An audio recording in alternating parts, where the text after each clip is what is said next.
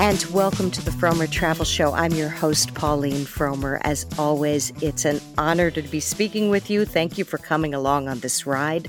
We're going to start today's show by discussing an issue that bedevils many family travelers. The price of Airbnbs and other types of rentals has gone way, way up. And so a lot of family travelers are traveling the old-fashioned way, trying to get connecting rooms in hotels. But that can be tricky. That's why we wrote about this on Frommers.com, and I have the author with me now. Her name is Juliana Shallcross. Hey, Juliana. Thank you so much for appearing. Thank you so much for having me. So I think a lot of people have trouble finding connecting rooms in hotels because there aren't that many of them, right? Yeah, I think it's really a big problem for families that have 3 or more children, or families that have older children, like teenagers. Just at that age, nobody wants to share a room anyway, so they definitely don't want to share a room on vacation. But yeah, historically, hotels they don't typically offer a lot of connecting rooms. It's usually a very small percentage of the total room count that have connecting rooms.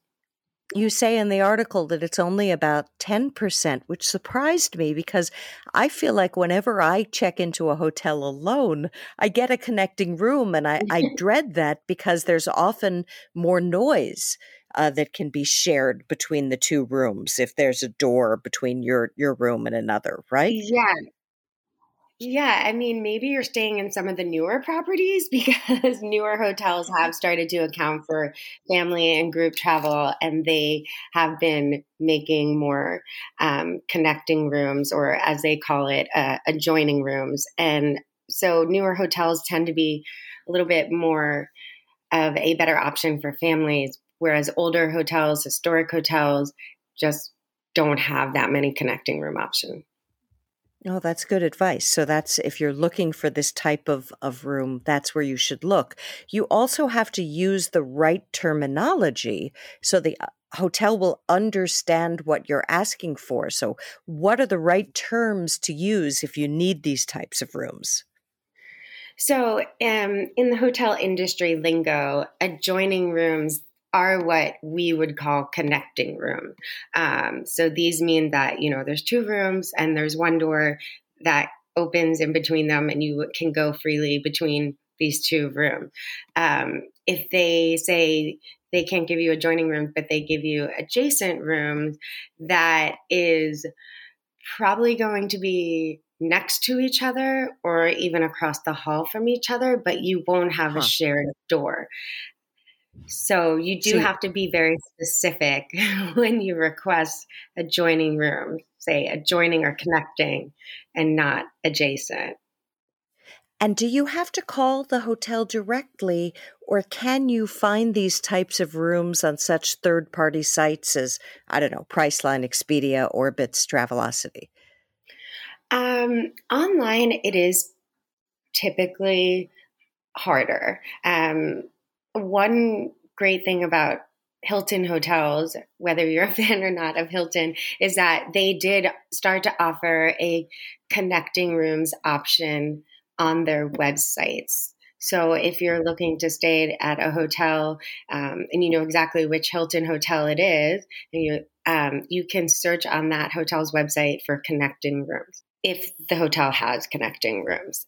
So Hilton has made it very easy to book connecting rooms on their website, but most other hotels, it does require a phone call to request those adjoining rooms. And, it's still not always guaranteed, but typically you make the reservation. Sorry, yeah. Go ahead.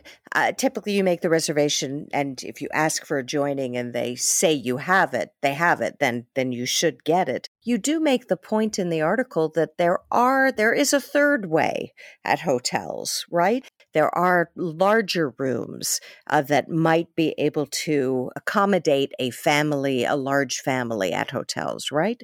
Yes. The suite options at hotels are always great to consider. Typically, they do tend to be about the price of 2 rooms. Sometimes they can be a little bit less. I think the only concern with a suite is that usually you could have one bedroom and a pull-out sofa bed, so that can fit 4 people, but sometimes you run up against the maximum occupancy laws, which tend to be 4 people only. So if you have a family of 5 or more, a suite may not exactly work for everybody in your family, and the hotel wouldn't allow you to have more than 4 people. But then things get a little trickier too, because if you have, 2 parents and 2 children and then a baby, then that can work because the baby can sleep in a crib and doesn't take up much space and somehow manages to be safe within the occupancy rules.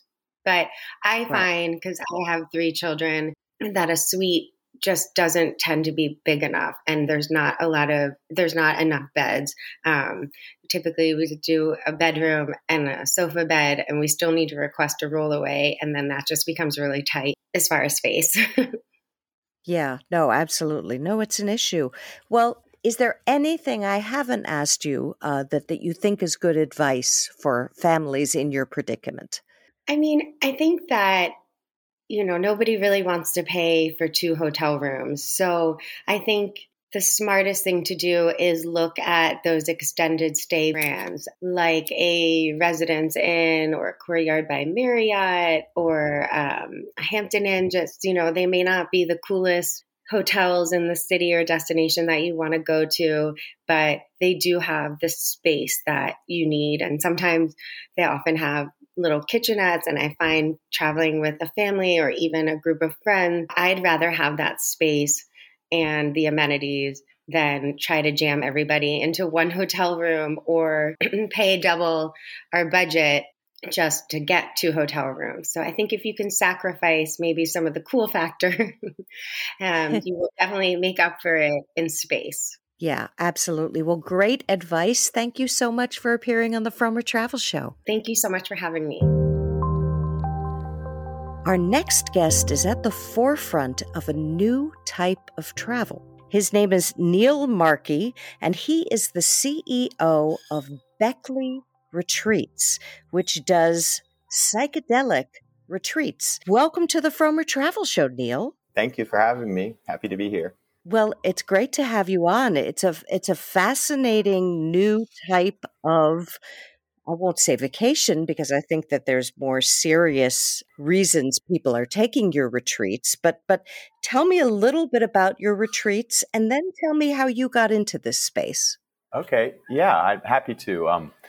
We run programs in Jamaica and the Netherlands. They're fully legal, above board, and we do a comprehensive well-being approach using psychedelics as a tool. And our programs are 11 weeks long. They start with a 4-week digital preparation period where we teach our guests some of the basic well-being practices, including meditation and mindful movement. We encourage some healthy diet changes. And really, we're looking to get the central nervous system in a better state so that people can have a more positive and meaningful experience. And all of our programs are conducted in groups. It's really actually a critical part of this work. We find that the outcomes are a lot better doing this work together. And then we bring people down to location, and our sites are deep in nature. It's a bit of a digital detox, which is also an important part of the program. And then we're doing these practices together. We're doing meditation every day together. We're doing mindful movement. We're doing different breathwork exercises. And we're using Western psychotherapy to inform some of our group modules that we do. And the highlight, I would say, is the 2 psilocybin sessions. Those are on day 2, day 4, again, conducted in a group session. We use, with a group of 15 to 20 guests, we have 6 to 7 facilitators. Our facilitators are world-class. Most of them have over a decade of experience. Many of them have 2 decades of experience. And we really bring together Western neuroscience and psychotherapy with some of the more indigenous tradition that we see in some of the communities that have been using this work for millennia, really. And sure. And then now, let me just interrupt you for a second.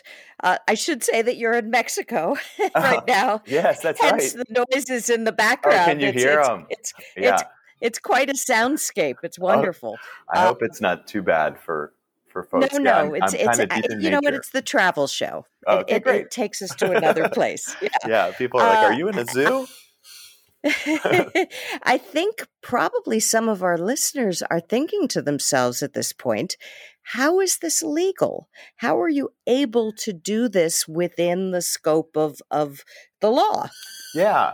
So, from a U.S. perspective, so long as the operations are legal in the country where you're operating, you're in legal. You're okay from a legal U.S. perspective. And then in the countries that we operate in Jamaica and the Netherlands. And basically, a lot of countries, because of the war on drugs, in the 70s, signed on to this U.S. or this UN resolution to classify a lot of these substances as controlled one. And it's really a shame because it's limited the research.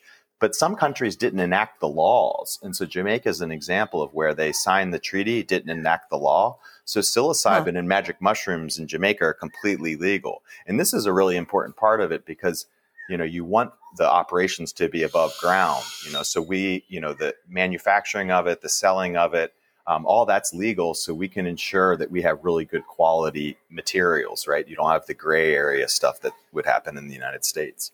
Sure, sure. Now, I want our listeners to hear a bit about your background and how you got into this, because Yeah. I think that gives this a little bit more, I hate to say legitimacy, Yeah, but so please for tell us sure. about your background. Yeah. And just to close off on the programming, everybody goes home and then we have a 6 weeks digital integration course. And that's really important Huh. because from a neuroscience perspective, you're putting the brain into a more malleable or neuroplastic state. And then we give people the tools and the support and the coaching and resources to make real change. But to your question, I started my career. I joined the service after 9/11. I left my undergrad to do that. I went to Iraq once, Afghanistan twice, and got out. I went to Columbia University for graduate school, was doing a dual MBA, MIA there. And, I was doing well professionally. I was, a highly ranked officer in a pretty elite military unit. I was at an Ivy League grad school and I was getting job offers to prestigious companies, but I was not well. I was anxious. I was isolating. I had tried a lot of Western approaches and they weren't successful. And I was in bad shape. And I was fortunate enough to meet a man by the name of Hom Nguyen.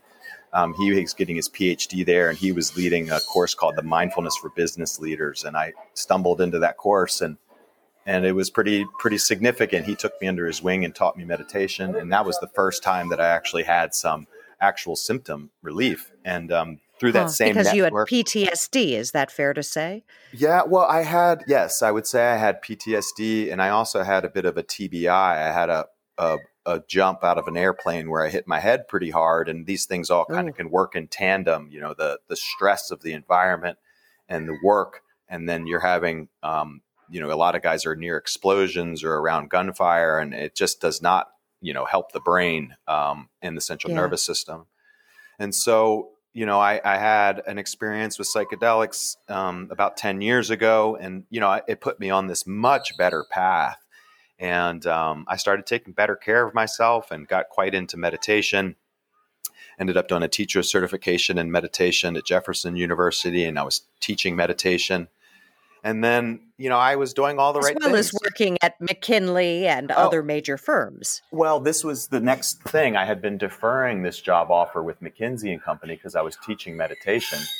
And I asked them for another deferral, and they said, no, we're not going to be your permanent backup plan, Neil. So come now or never. And I ended up going, and I got to co-lead the internal mindfulness program there. And I learned a lot, and part of me loved the work. It's very intellectually stimulating. But, the reality is that environment wasn't super healthy either. And after quite some time there and then in the private equity world, I ended up not as well as I had been before. And partially, I think it was, material things just aren't going to fill you up. And if you're in anxious work environments, that's not helpful either. And, I was looking around at a lot of my corporate peers, and they had symptoms that are not unsimilar from PTSD. Now, they're not as extreme, but there's a spectrum: the lack of sleep, the alcoholism, the anxiety, the challenged relationships, the fight or flight central nervous response is the same. And a few years ago, I said, I left, I'm just going to leave. I'm not going to do this work anymore. And I got back into meditation and got back into some of this more holistic well-being work. And then that's when I got, connected with Amanda Fielding. And I mean, that's a whole nother story, her iconic legacy. And we just started doing this work together. And the hope was really to bring a new level of professionalism to this work, make it really safe, have really high quality guides, and give people access to this work who probably wouldn't otherwise do it if they didn't know that there was this high level of professionalism and safety. Sure. Well, and I know there's been a lot of scientific studies recently on the positive effects of psychedelics. They're using them with a lot of people who are facing the end of their lives to relieve anxiety. And I got to say, when I was in college, I did both mushrooms and acid, had some fascinating experiences, did ecstasy, and felt like for the very first time I accepted myself since high school, which had been a rough time for me. And I think I sidestepped years of psychotherapy because of that experience. Yes. But I would be nervous to do it now because I'm an older human being. And I have had heart issues over the years, and I would be worried about what an extreme drug experience could do to me physically. Do you require your participants to have a physical I have a doctor to say that they can do this? Yes, we do. We do a very robust, medical screening. And I believe that psychedelics, if used in the right way, can be used for even severe cases of psychiatric disorders and TBI. But that requires a bit of a different infrastructure and approach. So our programs are what we would call more for the betterment of the well, and they're not medical, they're non-clinical. And so we screen out severe cases, and it's people coming in that we would call healthy normals, just looking to make some positive change. And then, so we would check your medical condition and any contraindications. But the reality is, we use psilocybin, the active ingredient in magic mushrooms, and it's extremely safe. It's very, very safe. So as long as you screen out some of the serious indications, there's reason to believe that going to the bar or out to dinner with friends potentially poses more risk than a well-controlled psilocybin experience in nature. So it doesn't really affect the heart that much? There are some concerns around the heart, but it's a case-by-case basis. And, I'm not a doctor. I don't do those screenings. Sure. So, people should submit their applications and then, get the conclusive answer there. And what do most of your clients want to see change in their lives? I mean, who are some of the people who find you and who do this? And what's the time commitment like beyond the retreat? You were saying that there's time before and time after to both prepare for the retreat and process it. How much of a commitment is that? Yeah. So I would say a lot of our guests are, white collar professionals and, experts in their different fields. And I would say we have a few different types of people that come down or desires. And one is, we hear a lot of people just say they feel stuck. It's just, they feel like they're in this habit or these routines and they just want to make change and they haven't been able to make change. And I do think that these programs can really help people just chart a new course, a more positive course, a more connected course in their lives. It can be really helpful in improving relationships with self and others.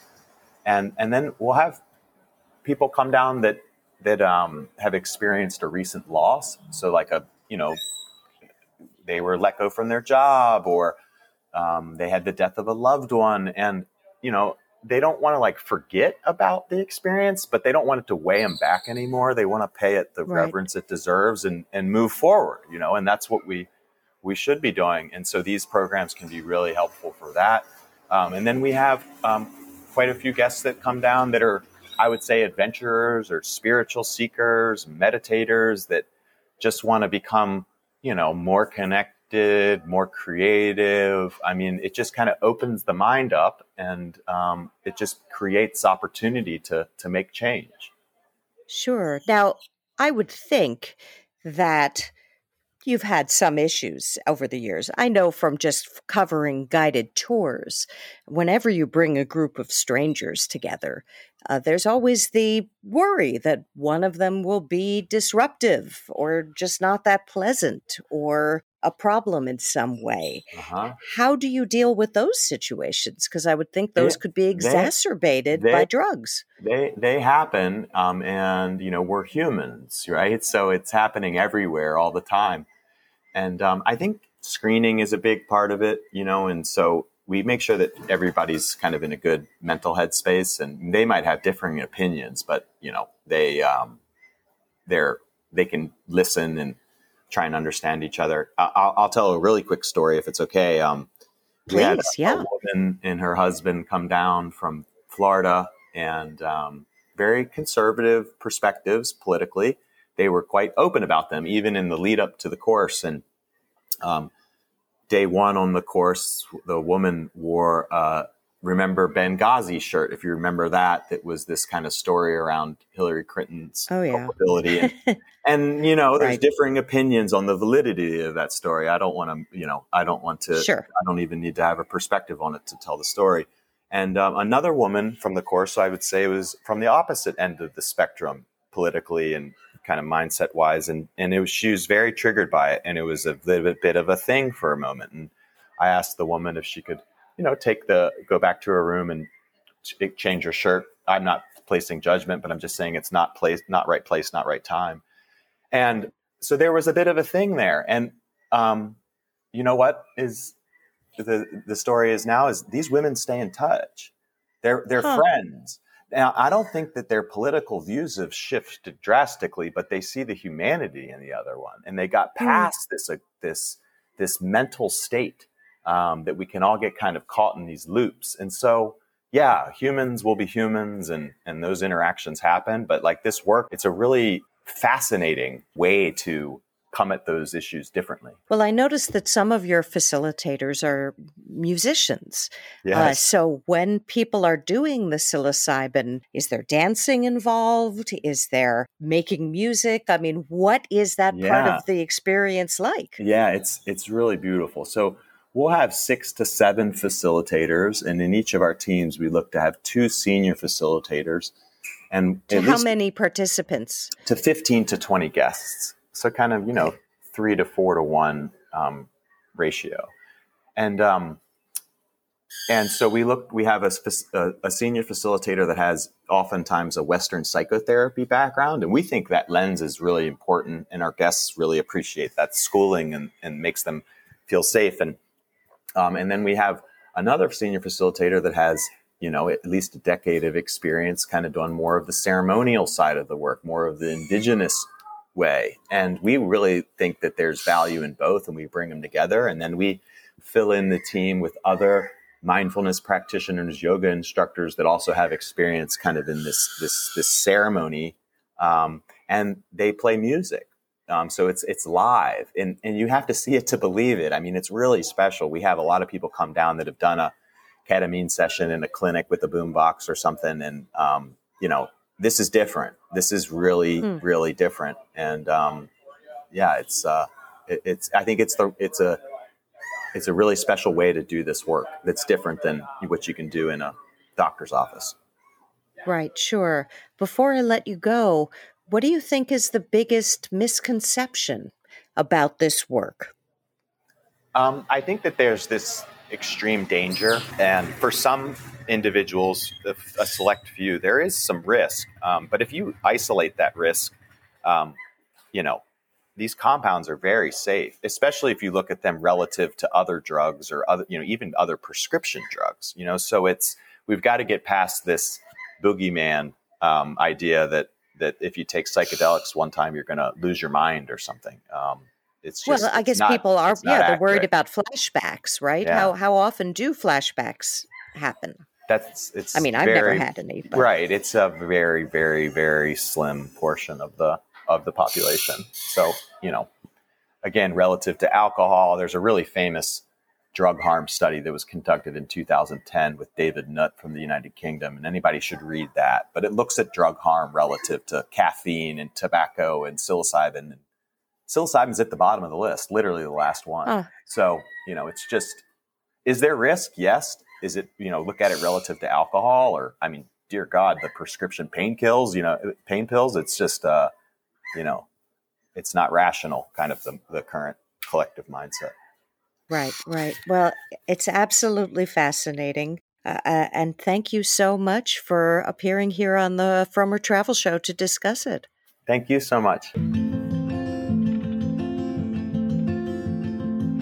That's it for this week's show. I hope that the background noises on my last guest weren't too distracting. My apologies if they were, and do write to me. You can always do so via frommers.com. Just go to the Contact Us page and put, "Hey, Pauline," in the subject head, and it will get to me, I promise you. And come to visit us at frommers.com, even if you don't want to chat with me, because there's some really interesting new articles up. Just yesterday, my colleague Jason Cochran put one up about his new visit to Super Mario Brothers World at the Universal Studios theme park, which may sound like a weird item to devote an entire article to, but apparently the design and the technology and just the creativity behind this new quote-unquote world is so noteworthy that he decided to devote an entire article to it. And unfortunately, the good folks at Universal seem to have also come up with some more very ingenious ways of separating visitors from their hard-earned cash with this new world, ones that Jason thinks are going to be very, very hard to resist. So even if you're not, a big theme park person, I think you'll find this article pretty darn fascinating. And I wanted to end this show with an invitation. Next week, I will be at the Denver Travel and Adventure Show. I'm actually in LA right now, recording from my hotel room. So if it sounds different in an audio way, that's why. But next week is the Denver Travel and Adventure Show. I'll be speaking on both Saturday and Sunday. I hope you'll come and hear me. I always love meeting listeners to this podcast, readers of the Frommer guidebooks and frommers.com. I feel like we're a community, and it's always just so much fun to get to hang out with you all in person. So that's it for this week. Thank you so much for listening. And to those who are traveling like I am, may I wish you a hearty bon voyage.